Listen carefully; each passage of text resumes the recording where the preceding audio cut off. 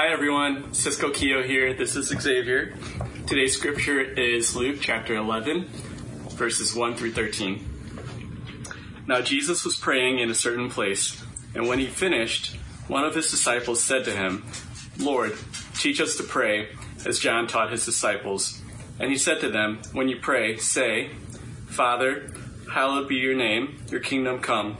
Give us each day our daily bread, and forgive us our sins, for we ourselves forgive everyone who is indebted to us, and lead us not into temptation.'"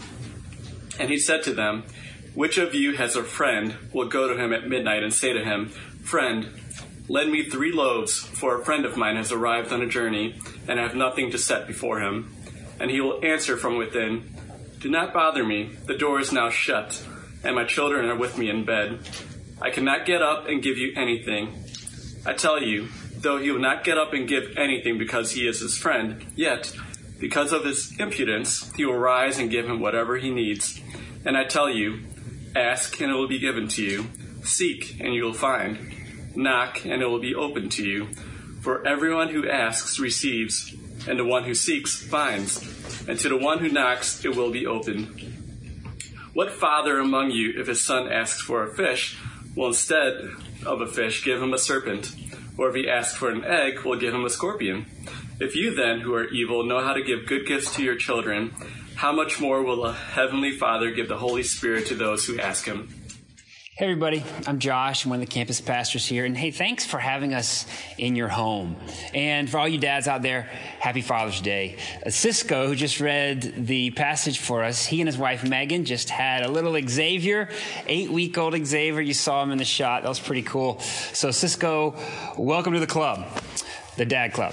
Today we're going to talk about the topic of prayer. And I want you to do something for me. If you could right now think of a time that you really prayed hard about something.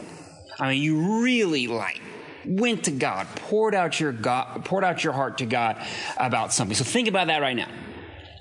Okay. You got that? All right. Did God answer your prayer the way you prayed? I think for some of us, when we have poured out our heart to God, God has shown up in amazing ways, like miracles, and it grows our trust and it grows our faith in God and in prayer. But I think for some of us, and probably all of us at some point, we feel like we've poured out our heart to God and He has not come through. He has not answered our prayer, and it seems like He doesn't even hear our prayer. Well, it begs the question, okay, why does God answer some prayers and not others? Why is it that we can go to God with the same heart posture, and He answers some of our prayers, and He doesn't other prayers? Well, this is the question that Jesus addresses today in our passage. And Jesus' answer to that question is this. The reason God answers some prayers and not others is the Holy Spirit. What do you mean the Holy Spirit? Well, Jesus explains His answer to that question in the passage we're looking at today. And this is a really important teaching, I think, for people who are hearing this message who have felt like God has let them down. Maybe who felt like you've really brought your whole heart in prayer to God, and it seems like God did not come through. So if that's you, I want you to kind of open your Bibles, lean in a little extra today, because God's got something special for you from His Word. So before we get into the passage today, I'm going to pray for us, and then we'll jump right in. So let's pray. Heavenly Father, thank you that you've given us the Bible, a reliable record of your Son's action, of your teaching throughout history, so that we can know you more and so that we can serve you better. Lord, would you work through our minds and our hearts to give us a greater understanding of your character, give us a better idea on how to pray the way we should pray, so that your name can be made much of, that people will come to a saving faith in your Son, and so that we can be the type of people that you've designed us to be. So do what only you could do this morning, I pray in Jesus' name. Amen. Hey, today we're looking at one of the instances of the Lord's Prayer.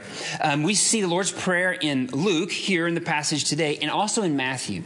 But the Luke passage is actually a short, condensed, a Cliff Notes version of what we see in Matthew. So the purpose of the passage today is not so much to talk to us about how to pray. It's more of the who of prayer, who God is and the character of God and what he's done for us by giving us the Holy Spirit. So today we're not really going to talk about the Lord's Prayer. We're going to talk about the who of the Lord's Prayer, the Lord of the prayer. Okay?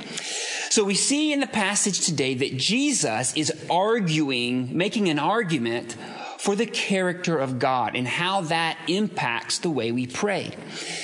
And he does so in a very Jewish way. So he argues what the logicians call a fortiori, which is a Latin phrase basically meaning from lesser to greater. You see, in the Western world, and if you see in legal books today, we start with the most convincing evidence first, and then we kind of support that real convincing evidence to make a convincing argument. Where what Jesus does, he does that in reverse. He starts with the least convincing aspects and then brings us along the path to the greater, the most convincing evidence. But since we're not used to that, I want to kind of give you Jesus' big idea so that we can put a lens, a filter on how we look at the rest of this passage. So in verse 13, we see Jesus' big idea, and it is this, that the Heavenly Father will give the Holy Spirit to those who ask him. This whole teaching, the whole point that Jesus is trying to make is that God desires to give us the Holy Spirit. And the Holy Spirit is the key that unlocks prayer. It's the lens with which we should see the preceding verses. So go ahead and put your Holy Spirit lens on so that we can look through verses 5 through 13 and really get a clear picture of what Jesus is trying to tell us. Well, the question then is, if the Holy Spirit is the lens with which we need to look at this passage, who is the Holy Spirit? Well, the New City Catechism it's a teaching tool that my wife uses with our kids. It's a really great tool to understand Christian theology real condensed. Well, the question it poses is this: what do we believe about the Holy Spirit? The answer is that he is God, co-eternal with the Father and the Son, and that God grants him irrevocably to all who believe. Okay? Well, how does the Holy Spirit help us? Well, the Holy Spirit convicts us of our sin, comforts us, guides us, gives us spiritual gifts, and the desire to obey God. And here's the key for our time today. He enables us to pray and to understand God's word. Okay, so now we know who the Holy Spirit is, what the Holy Spirit does. Let's look at this passage and see how the person of the Holy Spirit and God's character changes the way that we pray. And look with me, chapter 11, verse 5. Verse 5. Then he said to them, "Which of you who has a friend will go to him at midnight and say to him, 'Friend, lend me 3 loaves. For a friend of mine has arrived on a journey, and I have nothing to set before him.' And he will answer from within, 'Do not bother me. The door is now shut, and my children are with me in bed. I cannot get up and give you anything.' I tell you, though he will not get up and give him anything because he is his friend, yet because of his impotence, he will rise and give him whatever he needs." So Jesus' culture and the culture of his hearers were in an honor-based culture where hospitality is extraordinarily important in first century Judaism. So the scene is this. A man has a friend arrive from a far-off country late at night, right? He doesn't text. He doesn't let him know he's coming. He just arrives. And his friend who has come is starving. He's hungry. But the friend, the main character of the story, doesn't have any food, doesn't have any bread. So what he does, he goes to his friend, a different friend, his neighbor, and says, knocks on the door. Hey, I know it's late, it's midnight, but a friend of mine has come. I have nothing to provide for him. Would you lend me 3 loaves? Now, this is probably a common scene in this day. It's often a practice to share resources, share food. Oh, yeah, you can get me back another day or whatever. Well, this friend won't open the door. He goes, I'm all tucked in bed. My kids are all tucked in bed. Don't bother me. But this main character keeps knocking on the door, and finally his friend opens up. Well, Jesus asked this question, can you imagine a friend that would do this? And in this culture, everyone would say, no way. No friend would be unwilling to provide 3 loaves to their friend. Now, this word friend, it's not a word for acquaintance. It's not a word for a buddy or a neighbor. It comes from the Greek word phileo, which means the one I love. Everyone hearing this story knows a true friend is going to provide for the needs of their friend. So Jesus then applies that to our mind and our heart. And he tells me in verse 9, and I tell you, ask and it will be given to you. Seek and you will find. Knock and the door will be open. For everyone who asks receives, and the one who seeks finds, and to the one who knocks it will be opened. What Jesus is saying is this. If you can't imagine a friend who would be unwilling to provide for your needs in a moment of distress and of need, how much more is God eager to meet your needs when you go to him in prayer? Right? If your friend has the character, because he's your friend, to give you 3 loaves when you need it, how much more God our Father, who would be eager to meet your needs when you ask. So what Jesus does, he invites his hearers. He says, ask, and it will be given to you. Seek, and you will find. Knock, and the door will be open. See, God desires to meet our needs. God desires to meet us in our moments of weakness. Meet us in our moments of vulnerability. Meet us where we have need. He eagerly desires for that. But we just have to ask him. We have to come to him. We have to seek him. We have to knock and say, God, this is what's going on in my life. This is what's going on in my family's life. Would you meet my need? Because we serve a God who is eager to meet our needs. You may have heard verse 9. Maybe you're new to the Christian faith. Maybe you're still exploring the Christian faith. But maybe you've heard verse 9, ask and it will be given to you, seek and you will find, knock and the door will be open. I know that was one of the early Bible verses that I was taught when I was a child. But as I grew older, and I began to think about this verse, and I don't know about you, maybe you don't experience this, but for me, I feel like when I read this verse, 2 questions pop into my mind. One question is philosophical, and one question is personal. First, that philosophical question goes something like this. Well, if God knows everything, then he already knows my need. Why do I have to ask him to meet my need? That's that philosophical question. I want to address that. But I think the second question is a personal question. It goes something like this. I've asked for a lot of things that I've never received. I feel like God doesn't hear my prayers. Or sometimes God doesn't hear certain prayers and he hears others. Well, we're not going to address the personal question right now. We're going to wait till verse 13. But I do want to maybe not answer, but address that philosophical question. Well, if God knows everything, then he knows my need. And if he knows my need, why do I have to ask him to meet my need? Let me kind of frame it up like this. So I'm a morning person. So I make most of the breakfasts, or at least a lot of the breakfasts for our 5-year-old, our 3-year-old, and our 1-year-old. And my 3-year-old daughter, Rebecca, she's usually the one who wakes up first and comes stumbling downstairs in her, her Elsa PJs. Now, if she came down the stairs and walked straight to the dining room and sat in her chair at the kitchen table and just sat there and just kind of stared at me, or maybe sat there and kind of, wrapped her fingers against the table, I know that she's hungry. She's hungry every morning. That's why we make breakfast. I know what her need is. But as the Father, I want her to ask me to meet her need. And why is that? 2 reasons.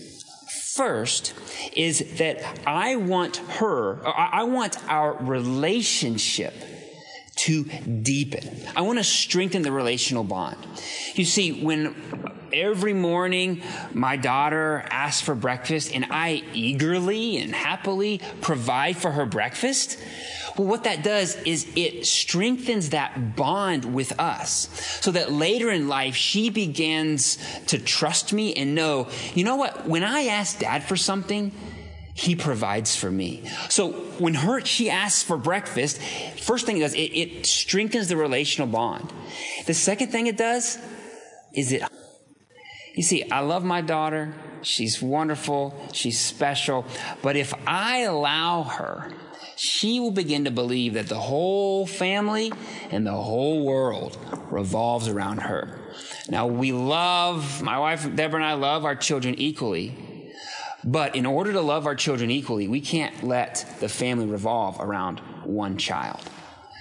So when she asks me, it reminds her that Daddy's in control, Daddy provides, Daddy is the one that can and will provide for your need. But you have to know that the world doesn't revolve around you. I think God is doing that, even though he knows our need. But when we ask him to provide for our need, he is eager to meet that need. But when we ask, that strengthens our bond with our Heavenly Father, and it also puts our hearts in a humble posture before him, knowing that God is the one who's in control. God is the one who provides for our needs. So that might not completely answer all of those philosophical questions, but I know for me, it helps me understand why God would, even though he knows everything, ask us to ask for our needs to be met. All right, well, let's move to the second question that Jesus poses. It's a question regarding what father? Look with me at verse 11. It says this: what father among you, or can you imagine a father, if his son asks for a fish, will instead of a fish give him a serpent? If he asks for an egg, will give him a scorpion? So Jesus poses this second question. Can you imagine a father who would do these terrible things? I can't imagine as a father of 3, not merely hurting my children, but hurting them in such a vindictive way. Hey, Dad, can I have a bite of fish? Give them a snake. Hey, Dad, can I have an egg? And give them a scorpion, something that's dangerous, that will harm them. There's this ironic, twisted question. Like, what father would be so twisted in his abuse of his children? Well, the answer, of course, is, well, no good father. Not even an okay father. Only the worst father would do such a thing. Well, how does Jesus respond? Verse 13. If you then, who are evil, know how to give good gifts to your children, how much more will the Heavenly Father give the Holy Spirit to those who ask him? You can really assess the virtue of a father by the gifts that he gives. Every one of us are recipients of a legacy from our fathers or our grandfathers or our great-grandfathers. These gifts that our fathers and our great-grandfathers give, they're the attention, the affection, it's provision, it's direction. And depending on the quality of the gift, that is really how we assess the quality of the Father. So what Jesus is saying is, us fathers, look, I know, I would not want every parenting moment as a father replayed for you to see. There are parenting moments that I wish I could delete. So I recognize, and I hope you do too, dads, if you look deep down, you will too, recognize that we want to do our best. We try hard, but we're broken. When Jesus says, you fathers who are evil know how to give good gifts, we're evil in the sense that we're like an arrow with a bent shaft. No matter how hard you aim, no matter how great your precision, we will always veer toward evil, toward selfishness, toward laziness, toward self-centeredness. That's just because we have sin that exists in our minds, our hearts, and our bodies. But we know how to give good gifts. We know how to provide for our children. We know what they would enjoy and benefit from and what they wouldn't. And Jesus applies that truth to our Heavenly Father. If you fathers know how to give good gifts, how much more your Heavenly Father? And what does He do? He says, how much more will the Heavenly Father give? What's that good gift? It's the Holy Spirit to those who ask Him. The Holy Spirit is the greatest gift we could ever be given. The Holy Spirit is the third person of Trinity. It's God Himself given to us in our hearts to live inside us. You see, when we put our faith and trust in Jesus, when we confess our sins, ask Jesus to forgive us our sins, purify us from all unrighteousness, He does that by giving us the Holy Spirit. It's what we call the indwelling of the Holy Spirit. So God gives us Himself to change our hearts, change our minds, restore our families, restore our communities. And that is our greatest need.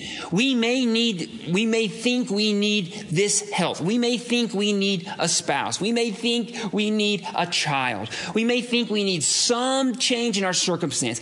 But deep down, the foundational truth that we need is God and His presence in our lives every moment of the day for as long as we live and for eternity.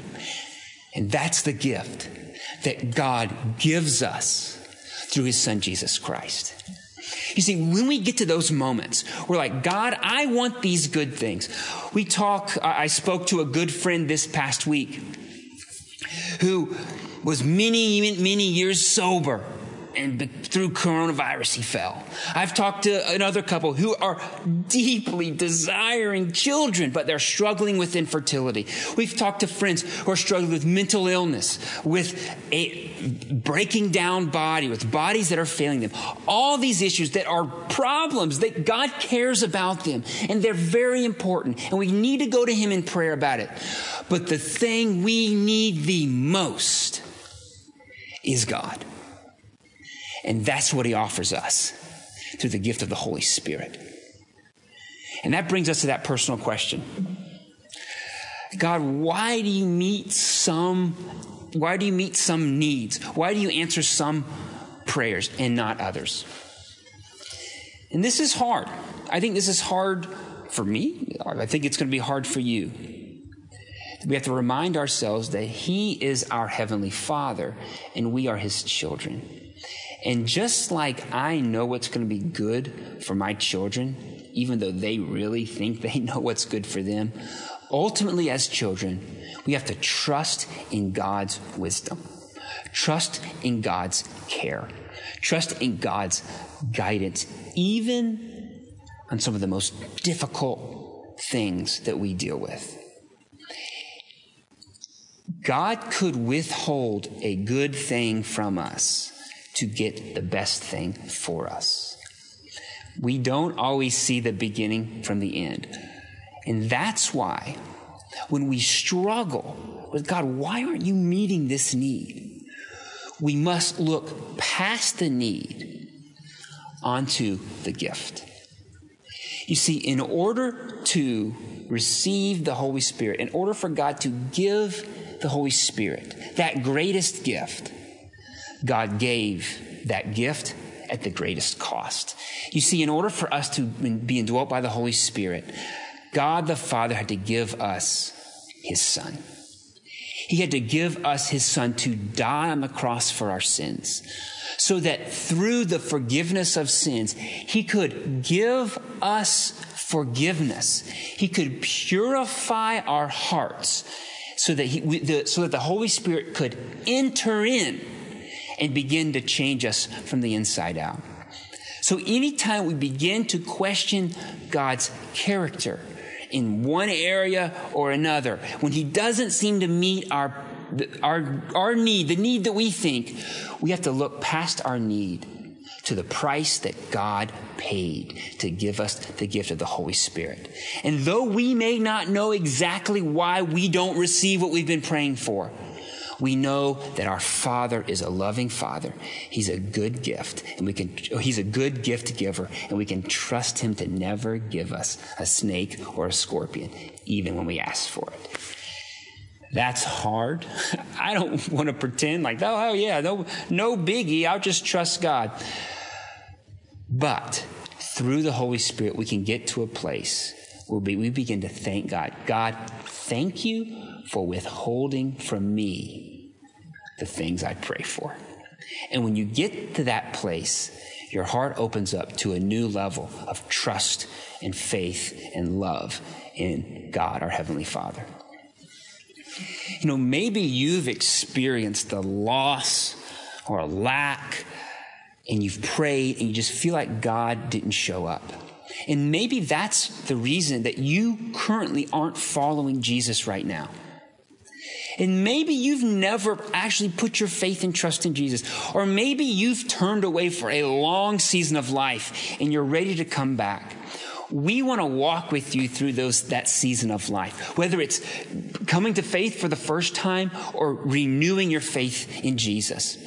If you want to have a pastor or a ministry leader contact you to help you through those steps, text Jesus to the number on the screen. And we would love to follow up with you and help you grow in your new life in Christ, whether it's a brand new life or a renewed life where you're coming back to faith. So just text Jesus to the number on the bottom of the screen, and we would love to follow up with you. All right, well, what do we do with what we've learned today about God as our Heavenly Father, giving us the greatest gift of the Holy Spirit? And then that helps us to pray and to reorient our minds and our hearts about what we truly, how we should truly follow along in prayer and in seeking, asking, and knocking. Well, for the rest of our time, I want to walk us through two spirals. We're calling it the victorious spiral and the vicious spiral. You see, in prayer, there are two feedback loops that we can be part of. They can either spiral us up in victory and love and strength and patience and compassion, or it could spiral us down toward self-pity, self-loathing, self-centeredness. So I want to walk us through these, and you'll see the graphic on the screen to help you visualize this. So I want to talk about the victorious spiral.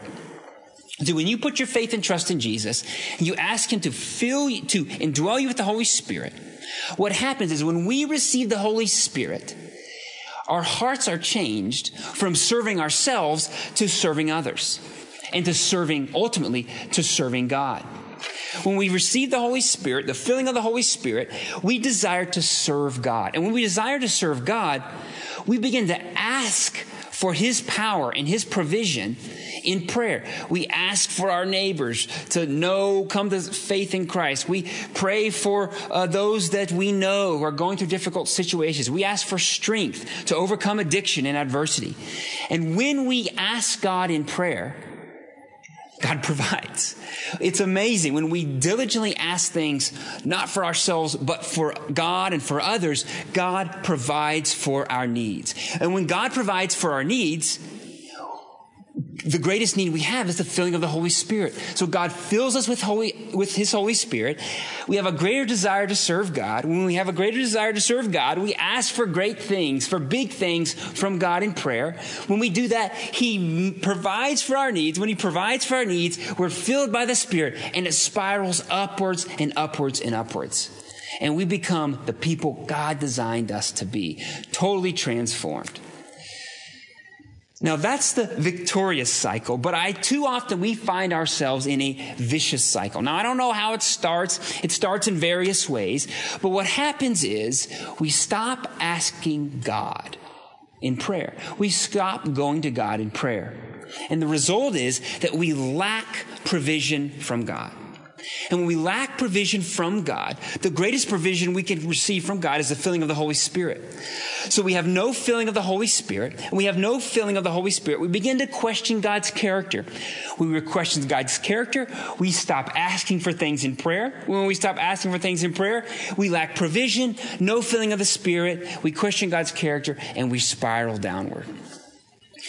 So where do you find yourself? Do you find yourself in the victorious spiral or the vicious spiral? Well, I think if you're like me, sometimes we can jump between them and kind of go up and down, up and down. Well, say you're in the vicious spiral, how do you get out of it?